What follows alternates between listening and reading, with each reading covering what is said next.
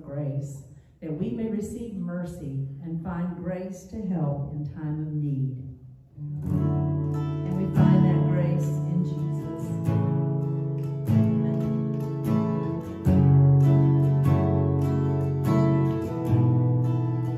Let it be Jesus,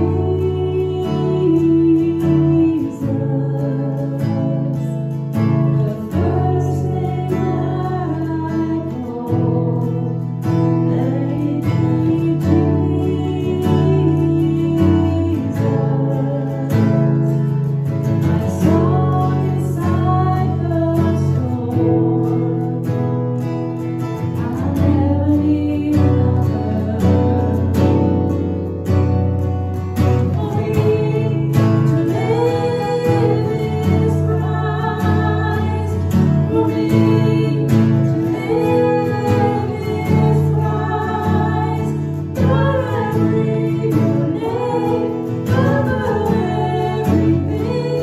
Let it be Jesus. Let it be Jesus.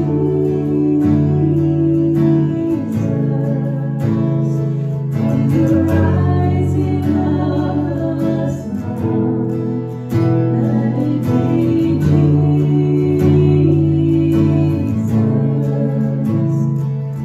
When all is said and done, I'll never need another. Jesus says no other for me. To live is Christ. For me to live is Christ. God, I breathe your name over everything. Let it be Jesus. Let it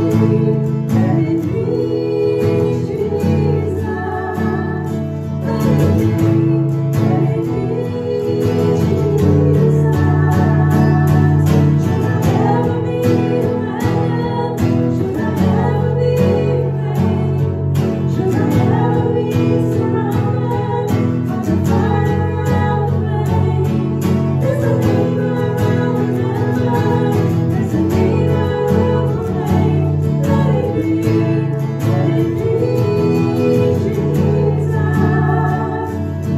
it be Jesus.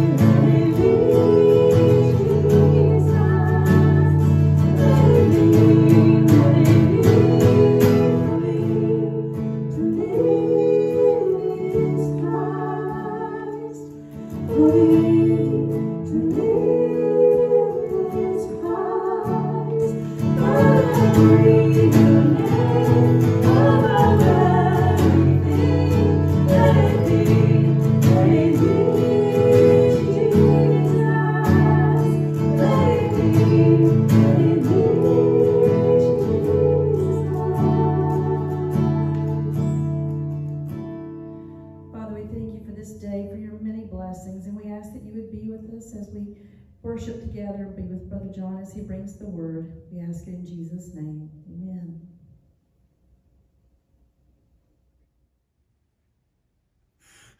Well, good morning. Good morning to you guys on this beautiful day. Hope you're doing well. Hope things are going good for you and your family as things continue to heat up in our culture and our nation.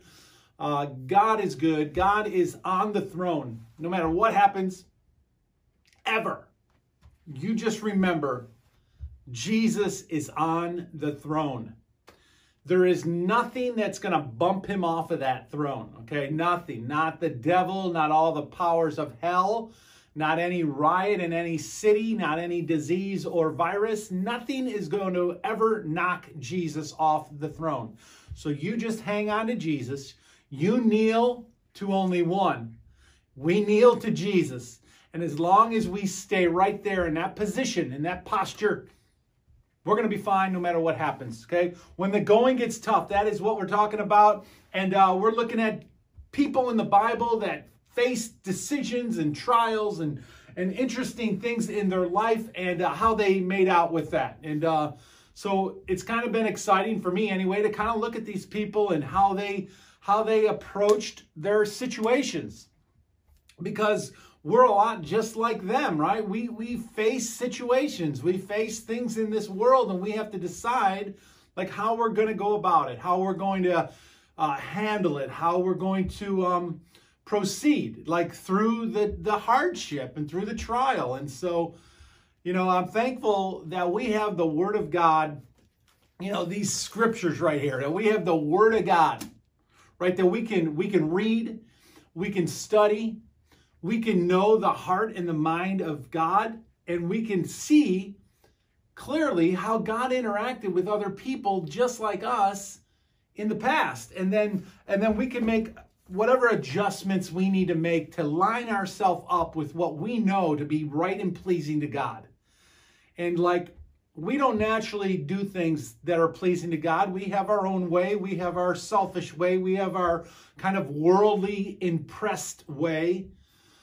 But to be able to look at the Word of God and realize that this is what God wants from us, this is how God wants us to respond or act, this changes everything. So stay in the Word, read the Word, spend time in the Word every week, every day if you can, but definitely every week. Spend time in the Word of God so that you're absorbing the heart and the mind of Jesus. So that when you are in these tough situations, that will kick in. Like, it will already be there to be able to kick in and come out. If it's not here, it's not coming out when you need it the most. So keep putting the Word of God into your life. And when trials and tribulations come, you're going to be all right. Here it is, James 1. This is our springboard passage. Consider it pure joy. Trials are going to come, many, many kinds. You're going to face trials of many kinds. They are coming. Some big, some small, some wide, some long, some last only seconds, some will last maybe months or maybe even years. Trials come of many kinds. Know that these testings of our faith are producing in us qualities that we will only get through trials. Maturity only comes by experience, by going through things. You grow up, you mature. Completion, you're going to become complete. A complete person. Like, isn't that awesome? It's like when you go shopping for something, you look for something, like if you're going to buy a set of something like golf clubs or dishes, like you don't want like part of the set. You got to have a complete set, right? To get the job done right. Like, and that's what God's doing in our life. He's making us complete. Like in every area of our life, the way we respond to every possible thing, the way we go about our life, the way we treat people, all the different aspects of life, God is working on us through trials to make us a complete person, not lacking anything. Can you imagine that you, if you're following Christ, if your heart is like, and your mind is in it, it's like in the Word of God, and you're reading the Word of God, and you're studying the Word of God, and you're crying out to God, like, God, I need you every hour. I need you, Lord. God is working on you. You may not see it all the time. You may not feel it all the time, but He is completing you. And one day you're going to get to a point, maybe not on this earth, where you're not lacking anything completely, but you're moving more and more in that direction. You're becoming more and more like Jesus. So stay right there in the Word. Keep singing those worship songs. Keep praising the Lord. Keep your heart and your mind on things above. And no matter what happens in this world, you're going to be able to handle it well. That's a promise really from God. That's a promise from His Word. And so this is our springboard passage, and that's amazing. Well, today, when the going got tough, and we're going to see how it got tough, the boy gave it up. Okay, we're going to look at this little guy, and he gave it up. He gave it all. And Jesus did something amazing with what He gave up. Now, when you think about testing and trials and things like that, not every test, not every trial is a matter of life and death. Like it was maybe for Job. it was a matter of life and death, or like it was for Daniel, who was facing the lion's den, that was a matter of life and death. Or like Paul when he was shipwrecked, and that was a matter of life and death. Or like Stephen, like when he was about to be stoned to death. Those trials, those tests are matters of life and death. And if we're not ready for the little trials in life, the ones that are not about life and death, we will never be ready for the major ones. And so God is preparing us for maybe something greater later on in our life, that he wants to use us to have a powerful impact on the world. So it's important that we do the little things, the little trials. We face them well. But not everyone is a matter of life and death, right? And so some of them are big trials. Some of the trials that we're going to face are small trials. In fact, some of the most powerful tests that we will be faced with in life are small ones. Most of them are small. They're not gigantic trials that we face. And the accumulation of small trials in our life is sometimes the devil's greatest strategy in a person's life, especially of a believer, that he knows he can't attack you with something big, but he can sure attack you with little things. And the accumulation of small trials can sometimes leave a big impact, right? Like, how do you go from North Carolina to California? You go, if you're walking, it's one step at a time, right? You just put one foot in front of the other foot, and eventually you can get to California. It's a long distance, coast to coast, but you can get there just one little step at a time. If you're going to tear down a wall with a sledgehammer, it's going to happen just one pounding hit at a time, right? You just keep hitting, and pretty soon you get a crack, and pretty soon the wall begins to fall over. Or like the boiling of a frog, you do it slowly. Or the destruction of a nation, right? It's going to happen from a slow corruption from within. Like, nobody's going to probably come to our country and bomb us out like with nukes. Our military force is just too good, and we're just too defensed in here. But we could easily destroy ourselves from within, slowly but surely. And that is, in a way, what is happening to our country. Is we are collapsing from the inside out, not from the outside upon us, but from our own destruction, our own evilness, our own selfishness. And that's how little things can add up to take down big things. And so small trials some small trials are small ones, but they have a big impact on the world around them, or even on you as a person, like the testing of your integrity, right? Little things that you make decisions of on a daily basis. When you're talking to people, when you're doing your taxes, when you're doing your books, when you're telling people things, little things of our integrity mean a lot, right? The whole makes our character and who we are as a person. And if you become a liar in little things, or deceitful in little ways, or untrustworthy in little things, it ruins the whole. It ruins all of you. Your character and your integrity can be in jeopardy by little things that you may not do right.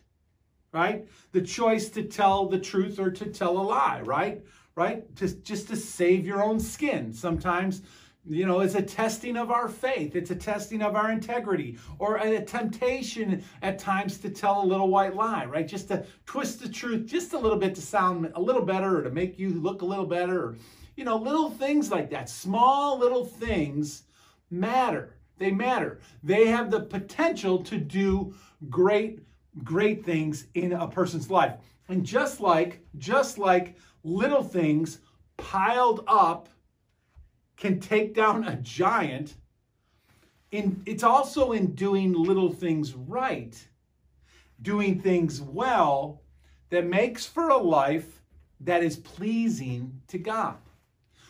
Do little things wrong and the outcome can be great against you. Do little things right and the outcome can become great for you. See, it's about the little things today. We're talking about little things. And Jesus said this. He said, "He who is faithful with little will be faithful with much." And he says, "He who can be trusted with little can be trusted with much." That's an important principle. Ben Franklin said this: "Watch the little things. A small leak can sink a big ship. A little leak in a big boat can take it down." Little things are so important. And a guy by the name of John Napo said this: "Many ants can move a potato chip." That's a true story. You watch. You throw a potato chip out there on the ground and you watch a bunch of ants pick that thing up, and they will take it wherever they want. The point is simple. The point is this: never discount the little things. Never discount the little things. It's easy to overlook them, but never discount those things. One powerful, inspirational speaker once said, "Do you want to be successful every day? Begin by making your bed every morning. Do the little things and do the little things well for success," right? And so remember, it was trumpets and candles in the story about Gideon against the Midianites. Remember, it was candles and trumpets and pitchers that took down 135,000 Midianites. Trumpets and candles, not swords, not guns, not tanks, not chariots, not horses, not big bad warriors. Candle, pitcher, trumpet. 135,000 Midianites turned on each other and killed one another in that same event. It wasn't 32,000 that Gideon took the battle, but only 300. See, God doesn't need large amounts. He just needs what you got. He needs faithfulness. He needs a few good men who will be completely devoted to him, or women that God can use in a mighty, mighty way. And who took down a giant called Goliath? It wasn't some big warrior, some savage beast equal to Goliath. It was a little boy.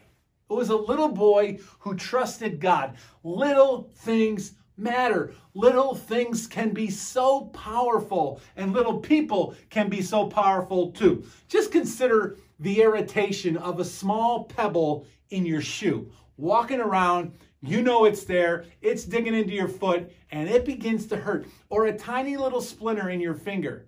How irritating that can be. Little things have big impacts.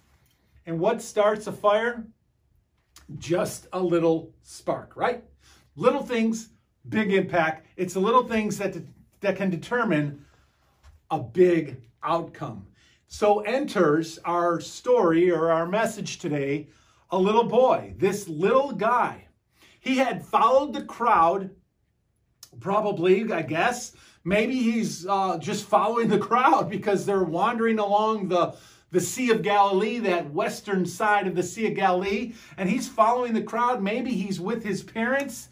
Maybe it was just maybe the little boy and his father, and they went to the other side of the lake because they were going to go fishing. Who knows? We don't know why the little boy is there, but he's there.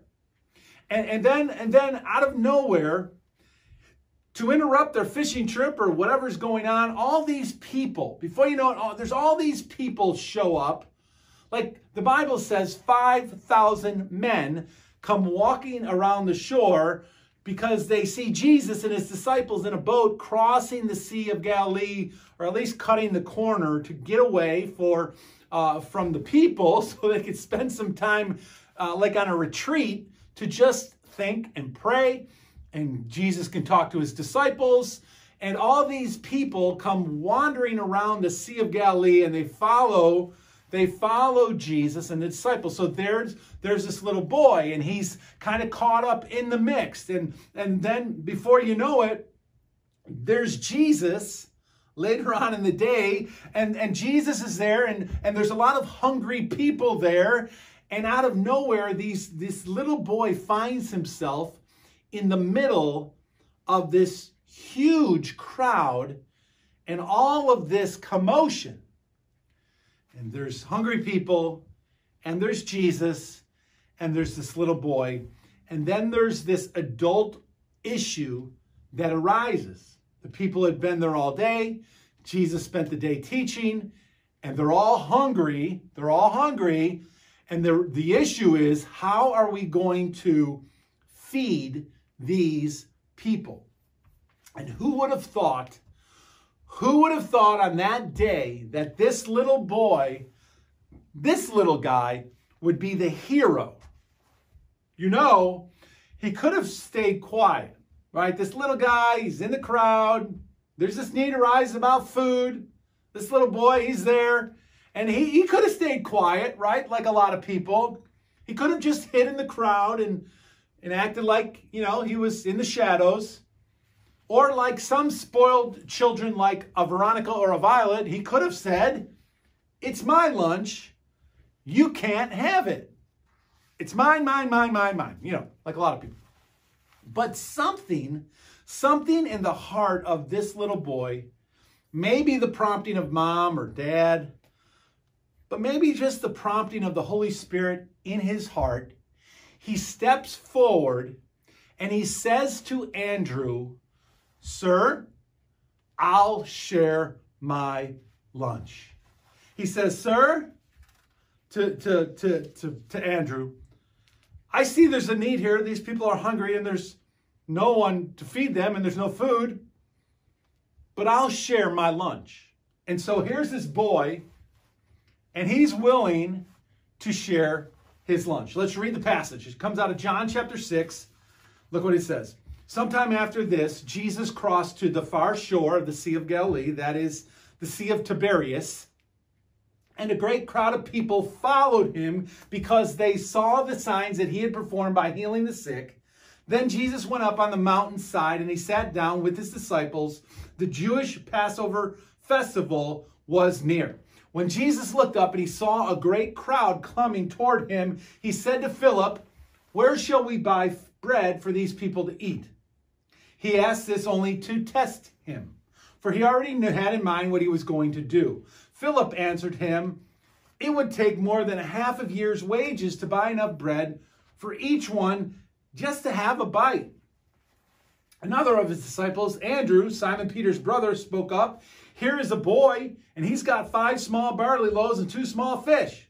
But how far will they go among so many?' Jesus said, 'Have the people sit down.' There was plenty of grass in that place, and they all sat down. About 5,000 men were there. Jesus then took the loaves, gave thanks, distributed to those who were seated as much as they wanted, and he did the same with the fish.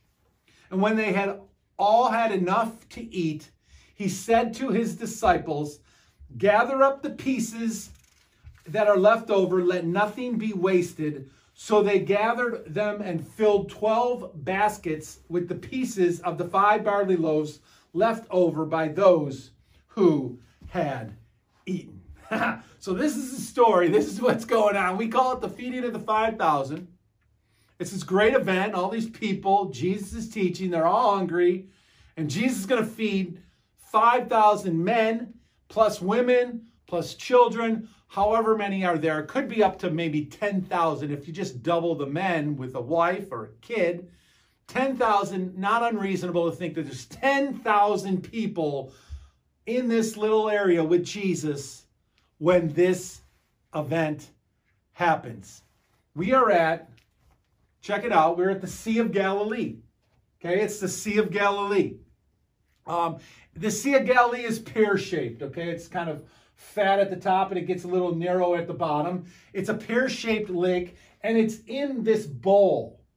The Mediterranean Sea is off to the left and the Mediterranean Sea is low, and so you're going up into the hills, and then in the hills is this bowl of what is called the Sea of Galilee. It's pear-shaped.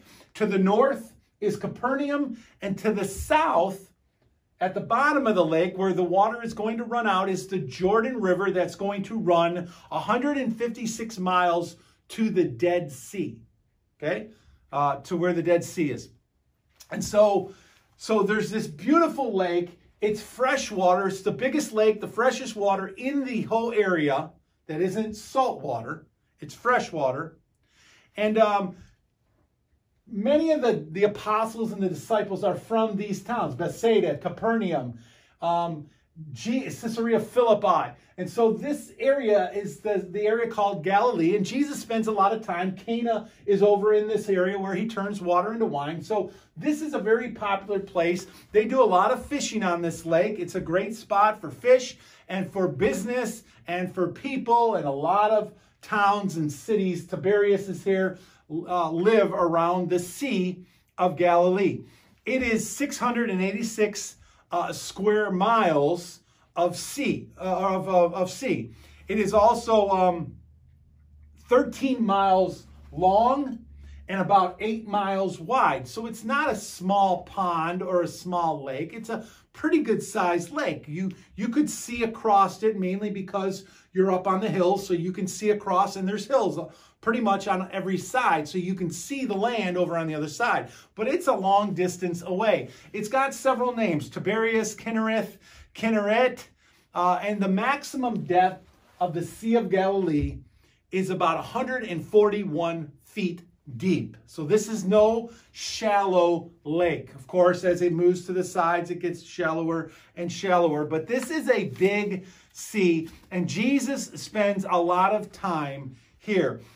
So we're on the far side of the lake over here, the feeding of the 5,000, and they were in Capernaum, and they get in a boat and they sail over here to this part of the country. It's quiet.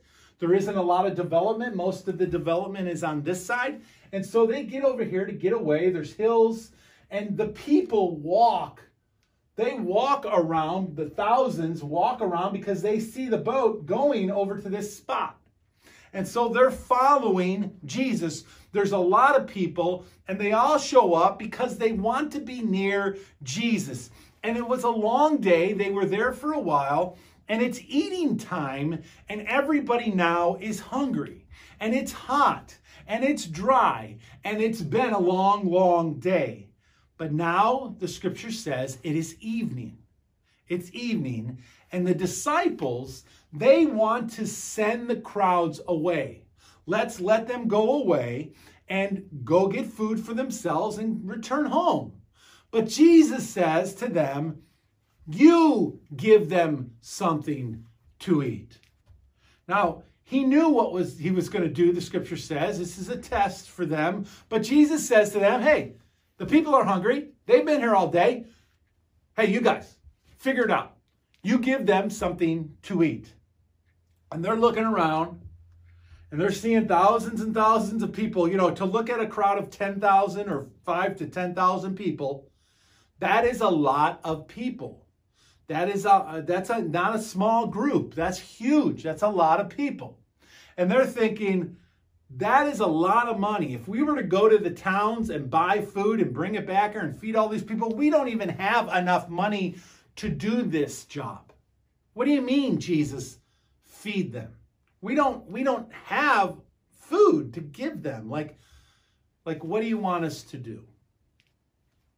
All four Gospels reveal the story about the 5 loaves and the 2 fish, but only John reveals to us where the food came from. John's Gospel is the only one that tells us about the boy. Matthew, Mark, and Luke all talk about the food. They talk about the loaves and the fish, but they don't say where it came from. Only John does. And this little detail, I think, is so important. So this little boy, he's got a pouch on, right? He's got his little strapped over his shoulder pouch. It's like a man purse, you know. Probably has some cool stuff in there. Maybe this is the little boy's, like, he's a boy. It's his treasure chest. Maybe he's taking it with him. He's going on a journey with Dad, Mom. We're going over to the other side of the lake. And maybe he's got some cool rocks in there, some things that he picked up along the trails on the way to where they are now. Maybe there's some bugs in there. Who knows? But we do know that among the things that he's got, maybe a slingshot, there's these loaves, these two small, maybe dried up, rolled up in something fish, and then five like small breadsticks that you would get like smaller than from Olive Garden. And they're in there too. It's this little snack. Maybe it's his lunch. You know, we're going over there, might get hungry, and he's got this stuff. And this little boy, he hears of the need. He's in the crowd, and he hears Jesus say, you give them something to eat. And they're looking around, and he's standing there, and they're looking around wondering, how are we going to do this? We don't have anything. And this little boy thinks to himself, he ponders to himself, he considers his little pouch as he's looking around and nobody else is saying anything. The disciples are wondering how we're going to pull this off. And this little guy says, I can help. I'll pitch in. Now that is huge. That is so huge. This, I can help, I'll pitch in, is the heart of this little boy in the midst of thousands of people, is what every person in our nation should be saying right now. Not what can you do for me? Not what I deserve. Not what I should get. Not me, but rather what this little boy said. I can help. I'll pitch in. Now see, if everyone in our nation had that kind of attitude, that kind of outlook, this world, our nation, would be far better off. And in fact, if the members of our church, if those who are believers would simply say this, I can help, I'll pitch in, the church would be so much stronger, so much better, so much more impactful in the world around us, our community around us. There is no time for anyone to ever hang their cleats of faith up on a shelf or on a hook. There is never a time for anyone to ever say, I've done enough. No, you haven't done enough. In fact, I hope that when I die serving the Lord. I hope I go out on a mission field or go out serving somewhere out there in the world, in the community, in a gutter, somewhere. I don't want to just sit back and fade away. I want to go out, and I hope all of us as Christians want to go out strong, go out serving, go out fighting, go out trying to make an impact on the world around him. That is what this little boy said. I'll just give it up. I'll just give up what I got. I've got a snack. I know there's a lot of people here and it's not going to go far, but I'm going to give it to Jesus. I'm going to give it to the disciples. I'm going to give it up and let's see what Jesus can do with it. How awesome is that? And so the boy gives up his lunch. And then once in the hands of Jesus, once he gives it up and it's now in the possession of Jesus, the miracle begins. That's an important part. See, the miracle is waiting on you. See, and this is true about a lot of things in your life. God is just waiting for you to give it to him so he can do something amazing with it. And your unwillingness to give it to him is holding back another miracle. In fact, you're not going to see a miracle until you do give it to him. Most of us want the miracle first, and then we'll follow. But that's not what God wants. God wants you to say, you are God, you are everything, you can have all that I am, and then God will do the miracle. He's waiting on you and me. God has already acted. God has already done his part. He doesn't need to do any more. He sent his son, the ultimate sacrifice of love. He's provided salvation. We have everything we need. But God is more than willing, I believe, to do even greater things if we'll just give him all that we are and who we are. And just lay it at his feet and say, God, here I am. Here's everything I have. It's in your hands. Do something big with it. Jesus then does 4 things. He does 4 things that I think are pretty amazing. Here they are real quick. He has the loaves and the fishes brought to him.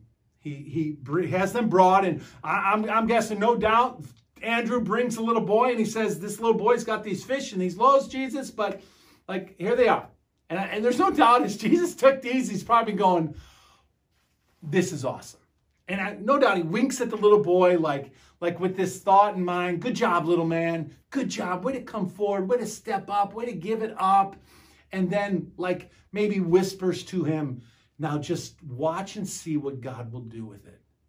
You know, so the first thing Jesus does is he gets the loaves and the fish. He needs what you've got in your hands. And so he gets it. The next thing he does, he has the people sit down in groups of like 50 and 100, because there's 5,000 plus people here, and they got to sit in groups. So when the miracle happens, they can begin to distribute the food to the people. So the people are getting ready for the miracle. It hasn't happened yet, but the people are getting ready for it. Again, God calling us to go. God calling us to act. God calling us to believe.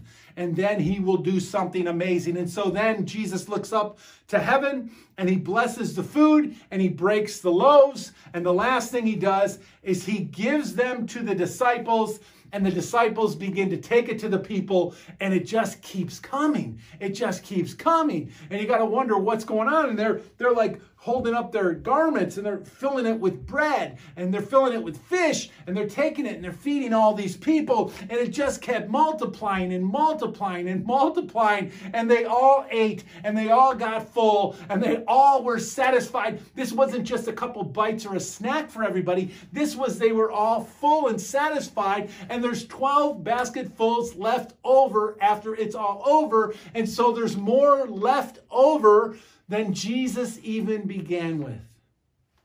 That is incredible. We refer to this story as the feeding of the 5,000, but maybe this story should be called the boy who gave it all up. Because to me, this little boy, Jesus is the hero of the story, but this little boy is like right there. He could easily be considered the hero of the story because he did what no one else was willing to do. He did what no one else did. He was willing to speak up. So what exactly do we learn from this little boy? What does he teach us? First thing he teaches us is this: always be prepared. Always be prepared. We don't know all the particulars of this boy. We don't know why he came or who he came with or anything about his lunch. We don't know why he was there or who his parents are. Like nobody else is named. His name isn't even in there. It's just the boy. The boy. That's his name, the boy, because apparently none of that really matters. What matters is we team up with the Lord and we do great things. Doesn't matter whose name is on it. Doesn't matter who gets recognition for it. What matters is we connect with God, and God does great things when we do that. And so he seems to be the only one of the 10,000 or the 5,000 plus who seems to be prepared. He's the only one. This one little kid came with some food. Nobody else seemed to do that. And the Bible urges us over and over and over again about being prepared, like in our lives, always being prepared, always being ready for whatever God is going to do next. Matthew 24 says, be alert. The owner of the house, if the owner of the house knew what time he was going to be robbed, he would have been ready, right? Be prepared, Jesus says. Matthew 25, the 10 virgins, remember, with the lamps, 5 of them came with extra oil. 5 of them, extra oil, that's something. The other 5 didn't bring extra oil. When the bridegroom came, they weren't prepared. Remember that story? And in 1 Thessalonians 5, the scripture says, let us not sleep as others do, but let us be alert and sober. Titus said, be ready for every good deed. Now this little boy, he was ready for the next good deed, and he stepped up. In 1 Peter, the scripture says, always be prepared to give an answer for the hope that you have. Right? That's what Peter says. And this little boy teaches us to be prepared, to be kingdom ready. Always be kingdom ready. Number 2, age does not matter. How old you are does not matter. How old or how young you are does not matter. God can do great things through older people, through middle-aged people, and through younger people. This little guy made a huge impact with such a small offering. 5 loaves, 2 fish for thousands and thousands of people. And although he might have hesitated in doing so, he probably thought to himself, this is kind of insignificant. There's so many people. I only got a couple loaves and a couple fish. What good will they be? And possibly in spite of some of the people around him, like hey, maybe he's saying, hey, I've got some bread, and the people are laughing at him like, what's that going to do, kid? That's not going to be enough to feed anybody. What are you thinking? Put that away. Who knows what kind of verbal abuse he may have went through to step up and say, hey, I know it's not much, but I'm going to give it up. He's a little guy, and he's willing to step up. He did not let his age stop him from participating in what Jesus was trying to do. And it turned out to be all that Jesus needed. All that Jesus needed. See, age does not matter. Number 3, whatever you have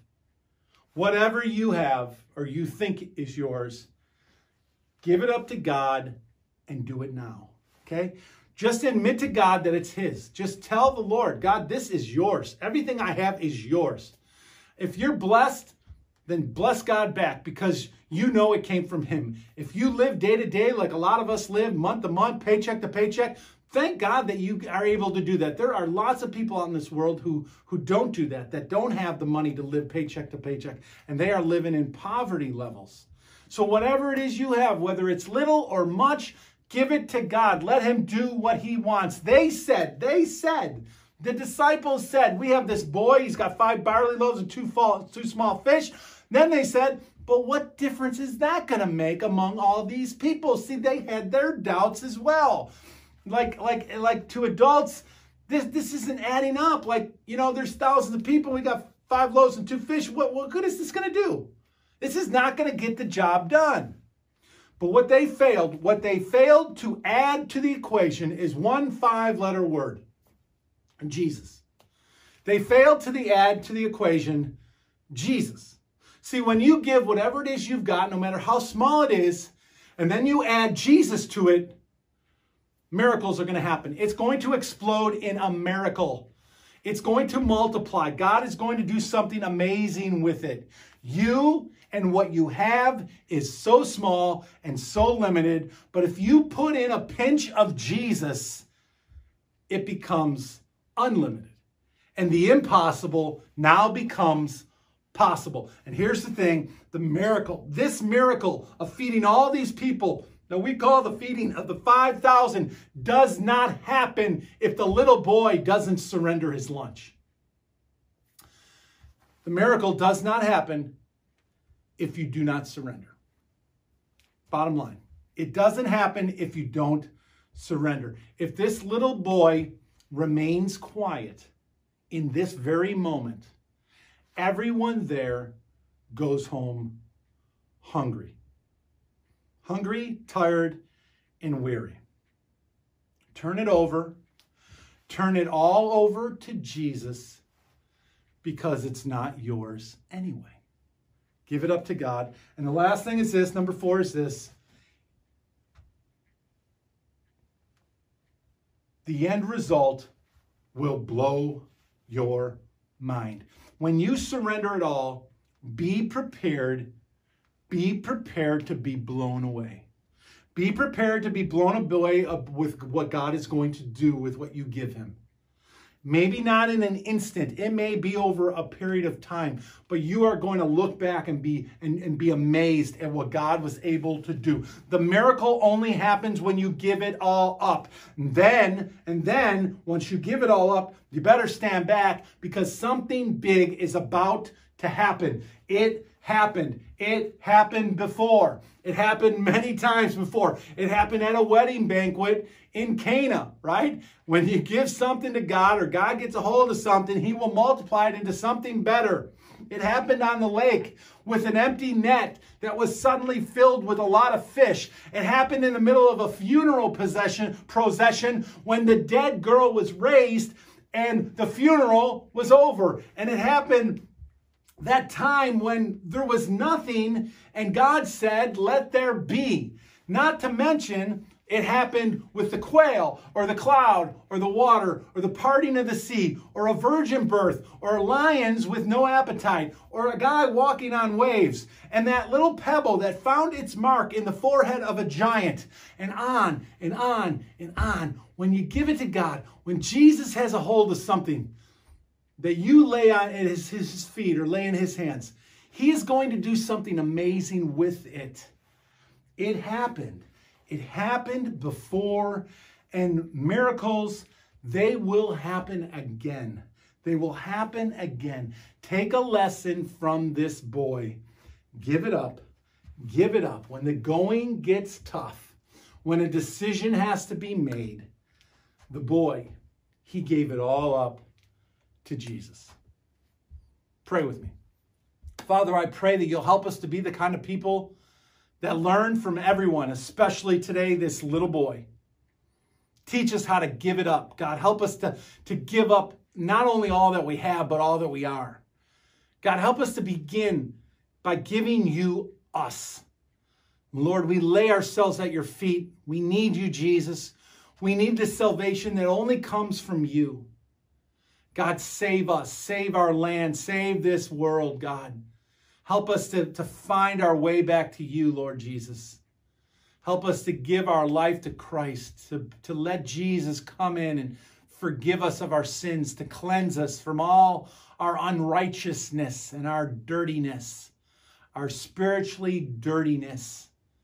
And God, wash us clean by your blood and make us whole again with you, God. We pray in Jesus' name, amen. God bless you. Have a great week. Be safe. And go and give it all up.